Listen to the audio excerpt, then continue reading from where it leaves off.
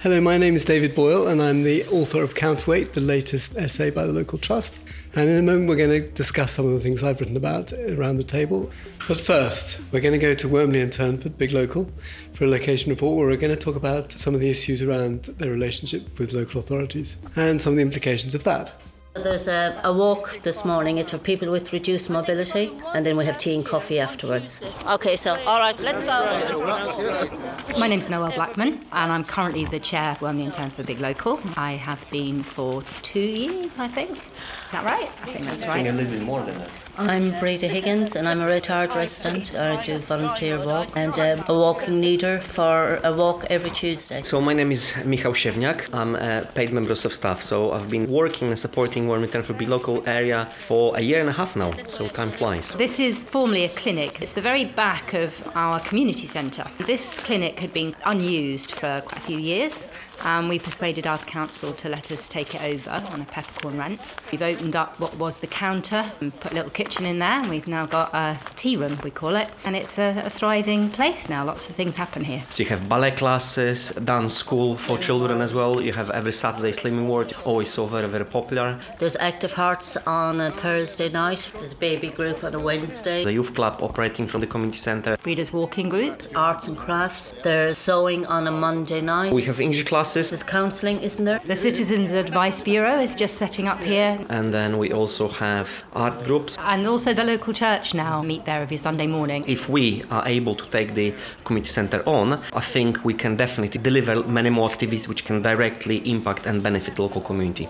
3 or maybe 4 years ago, our council made a decision that in order to save money, I was going to sell off all of our community centres and halls. One of the key things for Wormley and Turnford is that we don't really have any places to meet where things can happen, and it would be a disaster to lose it. Some local residents who happen to be partnership members of Wormley and Turnford Big Local put a community asset order on the community centre, which meant that the council wouldn't be able to sell it to anybody else without giving the local community 6 months to gather themselves to see whether they could buy it. So that, I think, was a real surprise to the council. They had a very clear plan, and they were going to demolish it and build more housing. We worked very hard to try and meet with the council leader. It took us a long time for them to really engage with us, and eventually we had our first meeting with them. But I think they didn't take us very seriously. They thought we'd just go away. They didn't think we'd have the persistence, the strength, or any money. And then we kind of scuppered things. They were quite fed up with us, really. In March last year, there was suddenly a really big change. We got a new leader for our council, a young guy, around 27 years old. He was really keen on what we were doing, very supportive. He said, I really want to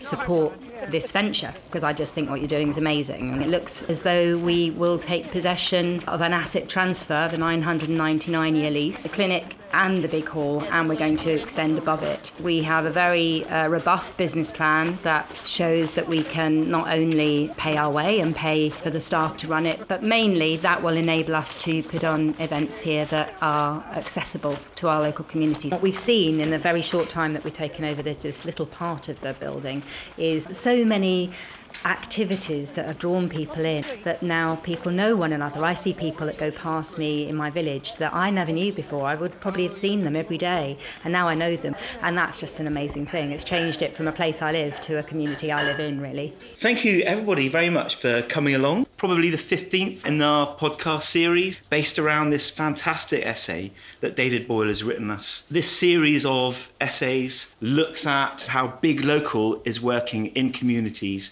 Big Local being this fantastic programme, lottery funded, which takes 150 communities, gives them just over £1 million to shape their own communities' futures. We are seeing great impacts from Big Local right across the board. This particular essay looks at the way that participatory democracy, Big Local is a form of that, works alongside the representative democracy, the relationships between local authorities and Big Local, and then sort of takes a step back and looks at some of the tensions or some of the opportunities of having a functioning democracy in a local place.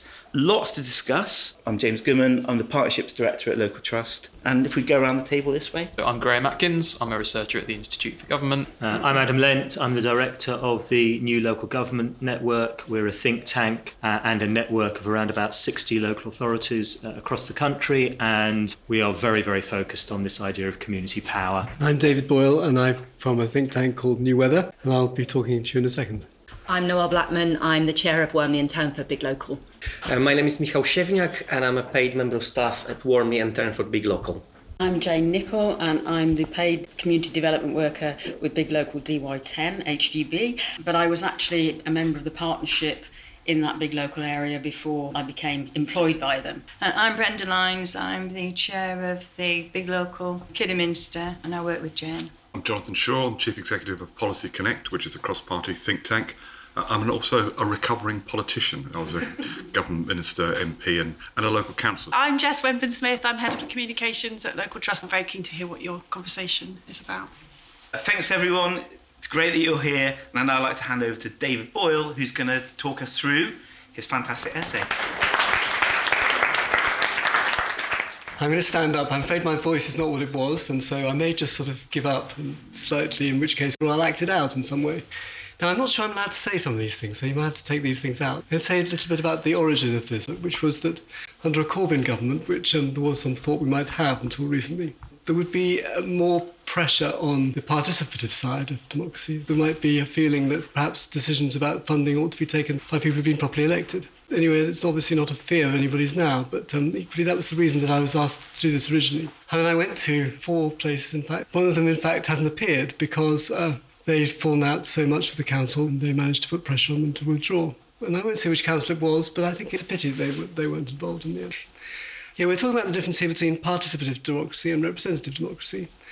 And there's sort of great traditions that lie behind those two things, because neither of them think that the other one is legitimate. That's the problem, isn't it? You know, the local councils think, well, what are these people doing? Have they been elected? No, they haven't. But equally, the other people say, well, you know, we're the grassroots. If you're not doing it for us, who are you doing it for? You know, where did it all start from? It seems to me that it started from Tony Gibson, who was an ambulance driver, Quaker ambulance driver, in Stepney in the Blitz at the point where it was abandoned by the government, central government, to its fate. He watched while they broke into the local community, broke into the local council, organised basic social services, basic police. He held on to this vision for decades during the dark years, until the 70s when he wrote People Power, and he did a whole lot of other things too. So Tony Gibson's hugely important, but maybe it began at other times. Maybe it began when the community's got something to offer themselves. That's the point, isn't it? Sort of slightly Platonist point. So I've learned a huge amount from this, as I did for the last time I did one. And I've learned particularly, I think, the importance of relationships, and the importance of institution building and people building. So I think that's all I've got to say. Thank you very much. Thank you so much. So, hence the title Counterweight, the balance of representative and participatory working together in a community. Having read the essay, what you thought of it, what your reflections were. Jonathan? Mixed. I mean, I think that the determination of people to push hard against intransigent local authorities is to be applauded. And then when the local authorities come round, it's very encouraging because that says that things can change for the better. And then when you see participation evolving into the democracy, where you've got local representatives in the Wyre Forest, you know, involved in their local community, then becoming local elected councillors, and hopefully that they'll see issues through different lenses. And I think that that's so important for community leadership. The more you can understand of the different people that you're involved with, the more likely that you can be a person that helps find solutions that enhance community infrastructure, both in terms of social and physical. Hearing about in Broxbourne, the new centre that you've got, you know, what happens when the £1 million runs out? What happens to those assets? Who is left? The local council? I think that is a conundrum, but I think that it's more likely if we can see the bringing together of participation and elected local councillors than those nightmare situations where assets are just lost and once again become derelict buildings and are a blight on the community. It's less likely to happen if you can bring those two very good forces together. Yes, David, you want to come in on that? What you find is that the very fact that you're fighting the council is what brings people together in the first place. So once you're getting on with them, that sort of initial reason for people getting out of bed is not there. Well, it'd be great to hear from people who are actually doing this in the big locals. Noel, you had a point. I don't think actually fighting your council is as energising as you suggest, actually. We've been in battle with our local council for 3 years or more around our local community centre, and I think we've lost a lot of people along the way because people felt it was a hopeless battle and we were wasting all of our time and energy on that, and we had to kind of work to make sure other things were happening as well. I think what's been incredibly important about the Local Trust, the Big Local initiative, is that it's empowered our community by giving us some money. So our council only speak to money. They only understand the language of money. They aren't interested in community. And the fact that we had enough money to know that we could do something properly for the long term with our community centre was given to us by having that money. We also were able to access knowledge and skills and experience through the local trust, and making relationships is the other thing. So we've spent a long time attempting to make positive and professional relationships with our council. We've mostly been rebuffed because they really haven't been interested and they hoped we'd just curl up and go away. And then we had a change of power after 3 years. One of those young councillors up and coming, we'd made a good relationship with him and he thought what we were doing was fantastic. He came to everything we did and he became the local leader at the age of 27 or something incredible. And he's just been our absolute saviour. He's just like, well, of course you should have the community centre. Look at what you're doing without the community centre. You know, it's been an incredible opportunity and an incredible learning for us. We haven't quite got it. We're going to the scrutiny at the council this month, but we are almost definitely going to have a public announcement at the committee meeting on the 11th of February. So we're kind of got everything crossed at the moment. How long have you been using it? At the back of the community centre was an unused clinic. We got given it last March, so we've not even been in there for a year. That's right, isn't it? Yeah. And that's made all the difference because the community centre's right in the heart of the most disenfranchised part of our community. We've painted it up. It's a welcoming, lovely space, which it wasn't before. Want to say something about numbers? Definitely, as Noel said, is making a massive difference. It is used pretty much every day of the week. The office is really busy. The space, it is a community space and it is a community hub. And we are definitely, in terms of levels of engagement, we've really done quite a lot in the last 11 years, and that's only the beginning. What you're painting there is an increasingly active community where there's more connections going on. In a way, surely a local authority would want to see that. I mean, I think that's the point that you make, David, in the essay, isn't it? That the representative democracy bit of it should work better if there's a more active and engaged community that they're working with. For some reason they don't always like it. I don't know why that should be. It's very peculiar. But I mean, I remember that Chatham, when the council heard that they weren't going to be controlling the £1 million themselves, the officers slammed the file down the table and stormed out. There is also a sense, I think, that people and institutions will own the poor. They own them, and that's the problem. Local authorities own them, charities own them too. Somehow we need to break out of that. Where we are in Kidderminster, we're like developing small locals within the big local area, because how do you make people feel confident enough to have a voice? Money comes in, projects take place, and then the money goes and the project stops. So these are communities that have been let down, and they're used to people saying, well, we know what's best. You know, you need this, you need that, you need the other. And in fact, that's not true.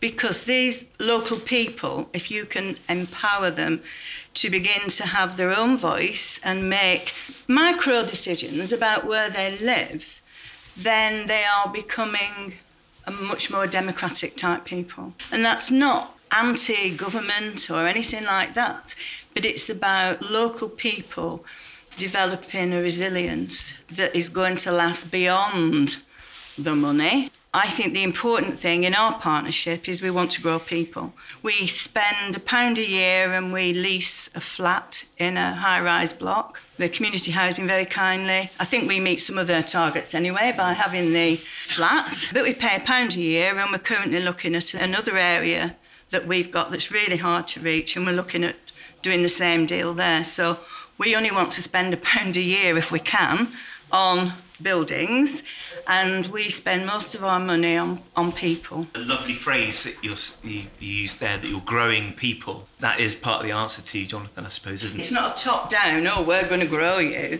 It's the other way. It's saying, we will facilitate you forming your own group, but we've got no idea what that group will decide to do. A lot of people say to us, so what are your outcomes? You know, what do you expect to happen? And I say, well, no idea. Because at the end of the day, it ain't me that's making the decision. So you have to be flexible enough to let people grow in the way that they want to grow. I think that's really important. The grassroots kind of messy context that allows people to take control for themselves. That is, in a way, the answer to Jonathan's question about what happens when Big Local goes, because Big Local may go, but the people who are involved are still there, they're still active, they're still trying to play a role in their communities. I wonder, while we're with Kidderminster, whether you could tell us a little bit about the story. We've heard some words like council intransigence, quite sort of combative terms. Thinking back to the process that you went through, did it feel like a power struggle?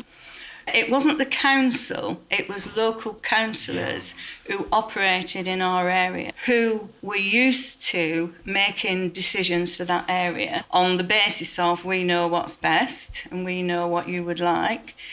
And they wanted to come in and control the partnership.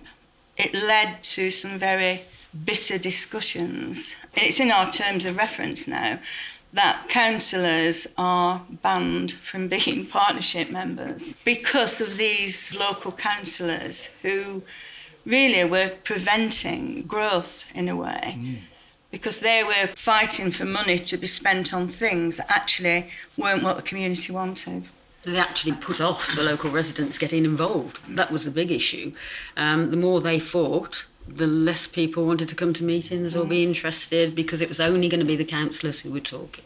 But how difficult was it to kind of wrest power from the local councillors? We had to actually get help from local trust, from our rep. There was lots of meetings with the councillors. The councillors were banished, as it were, from our meetings. We were at a very low ebb because we had to start again with finding the local residents who would come back. And it took us a long, long time to actually get over that and rebuild and have a partnership. And that partnership is so much stronger, though, from what they've been through. We still have that in our terms of reference. However, there was an added... Talk about Sarah, Brenda. Yeah, well, one of our partners wanted to become a councillor, so we brought it to the partnership meeting and we changed our terms of reference because we are a bit protocol-y and what have you. But we think that's necessary because if people leave, then there's something left to follow. We've had to introduce a type of purdah during the elections, and that was because in the local council elections there was a significant amount of conflict at a local event that could have got a bit fisticuffy, really. And in the end we said, right, people can't wear two hats. 6 weeks before an election you cannot use the partnership and things you're doing on the partnership in the election. What's the situation like now, Jane? We now have a very strong partnership and they've benefited from having gone through all those challenges in the early days. Lots of nods from Wormley and Turnford there. Just why are you nodding so vigorously? What's a really important point that Brenda made is the difference between elected councillors and the council.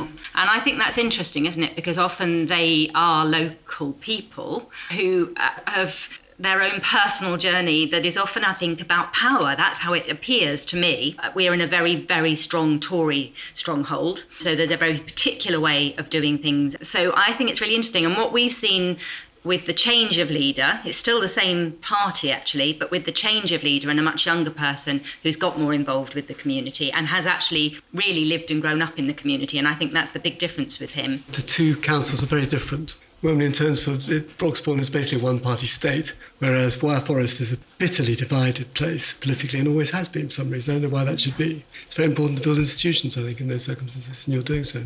What would you say about the idea that Big Local kind of enables this alternative power to arise, and that that's just as open to being abused as a council? There's always a danger of that with any group of people that comes together. You know, power can corrupt. That's a possibility. But I think that the difference with Big Local is that the partnership and the way it's run and the ethos of it, for us, that's come really strongly with our local trust representative. And when we've had difficulties, he's really helped us to find a democratic solution to that. The growing of people is the bit that every single member of our partnership knows that if they think I'm being too strong and bossy, because I can be, Brenda and I had a bit of a laugh about, you know, when you're the chair, it's kind of, you sometimes have to be slightly, but I really hope I listen, and my partnership would never fear to go, actually, you're too strong there, and we don't agree with that. When I first started, I was told that you have to enable some of the staff to fail as well, because the project is essentially about learning. We've got families that are 3 and 4 generation unemployed. They are people who have been disenfranchised and who, quite frankly, don't vote. They don't feel that they have any voice. And to give someone some confidence and some resilience to feel that they can express how they feel, I think is absolutely what it's about. Yeah, so I think Jess's question, in a way, was a bit about legitimacy, because on the representative democracy side, there's accountability structures and so on, and that is more difficult to see. It's not as formalised on the participatory democracy side of things. I'm going to come to you, Adam. You work with some of the most progressive local authorities across Britain. Surely it's not all like this, is it? Well, there are a limited number of local authorities that I would say that have actually completely got this and have really made the effort to shift, to try and hand power and resource and to trust communities. I mean, the one that's often mentioned is Wigan, of course, which has made real efforts over a number of years to change the way it works. I would say there's a considerable number of other authorities where parts of the council are trying to make an effort to work in a different way with communities and to have a more collaborative, egalitarian relationship. But many of the people you speak to in those councils who have those aspirations and trying to work differently often feel they're swimming against the tide, having to push quite hard. And then I think there's a very long tail of other councils that simply haven't even begun to think about these issues. So I think there's still a huge amount of work to do. But one point I would make, I think it's also important to acknowledge that this isn't just an issue for councils. This is an issue for the whole of the public sector. If you think councils are hierarchical, self-interested, dismissive of communities, wait till you meet the NHS or wait till you meet the DWP. This is something across the whole of the public sector, and it's about mindsets, decades of public servants being encouraged to see their work and see their institution in a certain way. And it's about culture, really, and the need to fundamentally shift the culture of those organisations to be much more open and not to be fundamentally about hoarding power and money, but about giving power and money away. Why do you think it is such a challenge for councils? We have spent at least 7 decades, probably more, allowing institutions to think about themselves as something special. The very notion of institution is this idea that we are this separate body, separate from everyone else out there. We're the parent, and everyone else out there is a child who needs looking after. Anyone who's worked in an organisation knows you can move structures around, but changing the culture, changing the norms, changing the behaviours is the really hard thing to do. This is why at NLGN you talk about a paradigm shift, and paradigm shifts are all about mindsets, values, culture and the goals and so on. Easily said, quite hard to do. With your kind of helicopter view, do you see things moving in the right direction? Yes, we're at the very early stages of it. The really big challenges that councils and the wider public sector face can only be addressed by moving to a model which is about preventing crises emerging in the first place in people's lives, whether that's a healthcare crisis, a family crisis, a financial crisis. You need to move towards a preventative model. That means working with the community, putting the community in charge, because someone gets into a crisis, they turn up at A&E or they turn up at the door of the council, and the council or the public servant has to deal with that problem that's emerged, to use the jargon people call acute response. Prevention requires putting the community in charge, letting the community have power, letting them take responsibility. So that has been recognised, and increasingly councils and public sector are recognising that means putting the community in charge and shifting the way they work. But it is early days. I want to give you an opportunity to come in. At the Institute of Government, what sort of work do you do at a local authority level or at a community level? I'd like to thank Adam for stealing the point that I wanted to make, which is... Sorry about that. The good thing about podcasts is you can make it and you can edit it. Yeah, exactly.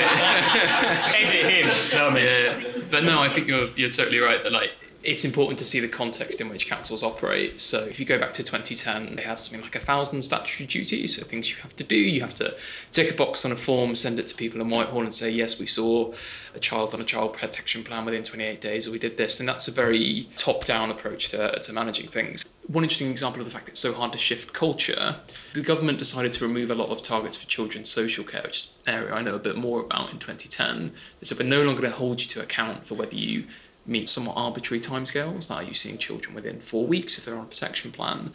But interestingly, at the local level, lots of local authorities said, great, but they just kept the same targets in place because it's very hard to shift people out of that mindset. I don't think big locals do set targets. So I'm looking at our big local representatives. Do you have anything like targets or long-term goals?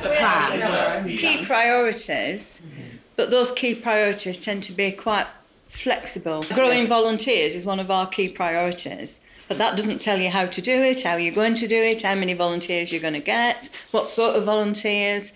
It's just we think we should grow volunteers. Can I say though, there was something in David's essay that did strike with us, and that was the bit when he talked about squares and blobs. What I read I thought was fascinating. David, can you just tell us what is a square and what is a blob? Square is responsible for the local authority. They're responsible for the money. They need to get things done. And they have systems and procedures. And the blobs are the people with the energy and the vitality that make things happen in the community. But how do you bring the two together? In the ideal world, that would be the role of a local councillor.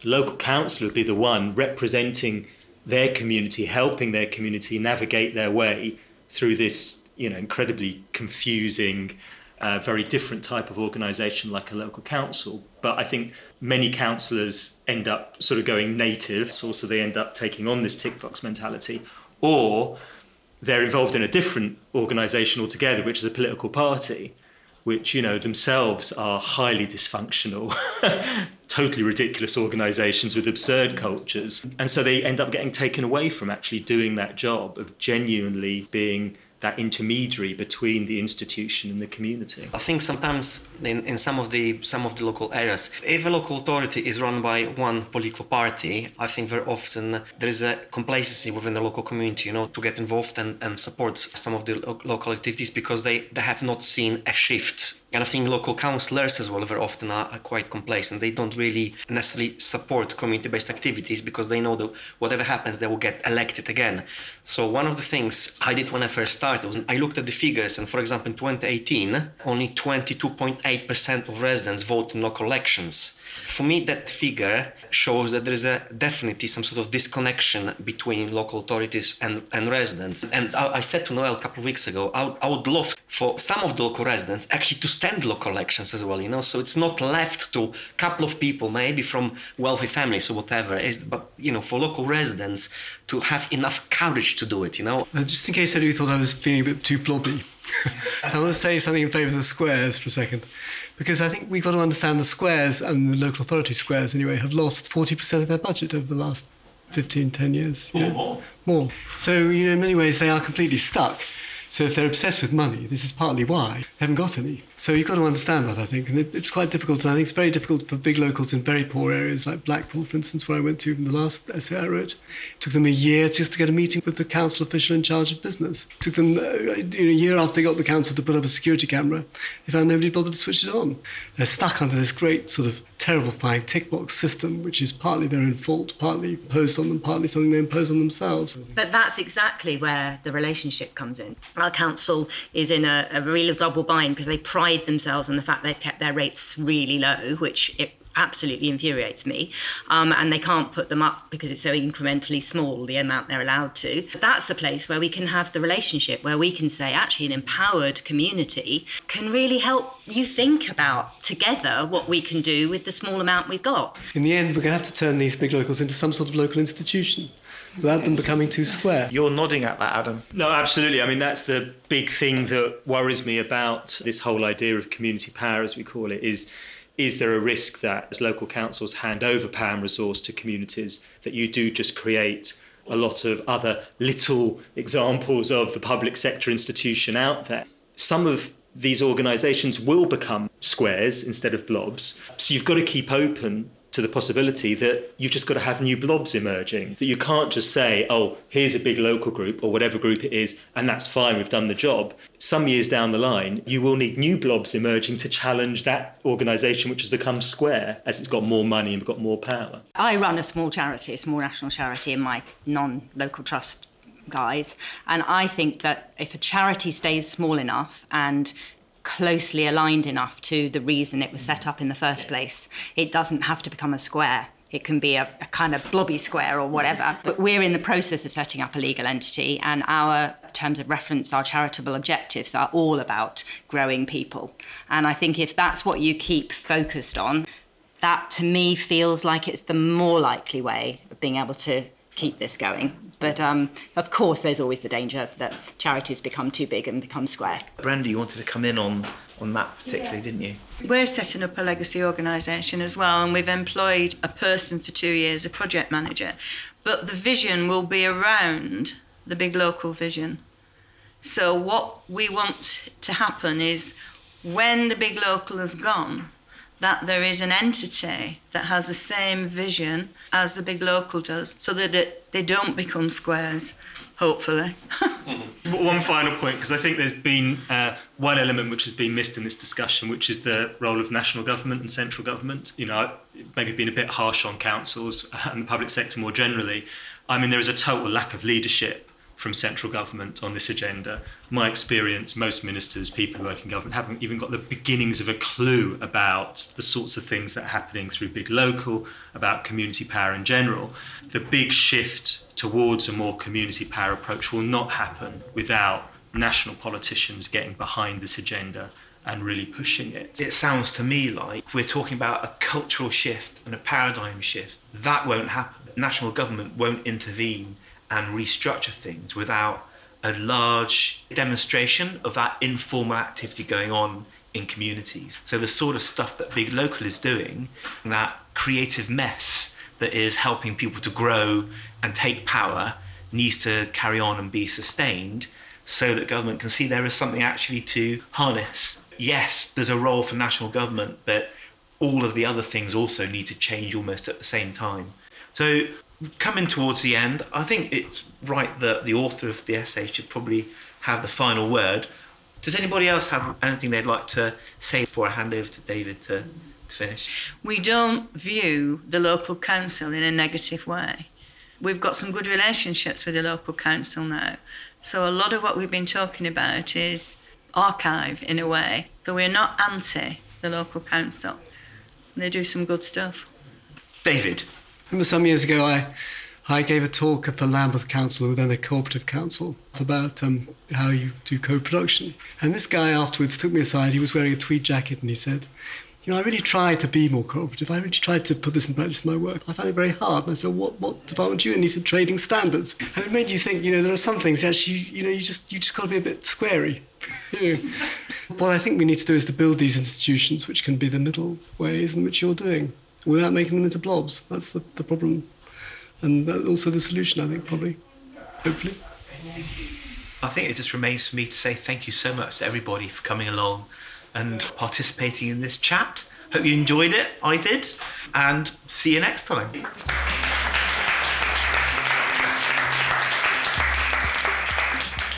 Well, I hope you enjoyed that discussion. Thank you very much for listening. Remember that all our essays and other material is available on the Local Trust website at localtrust.org.uk. Bye.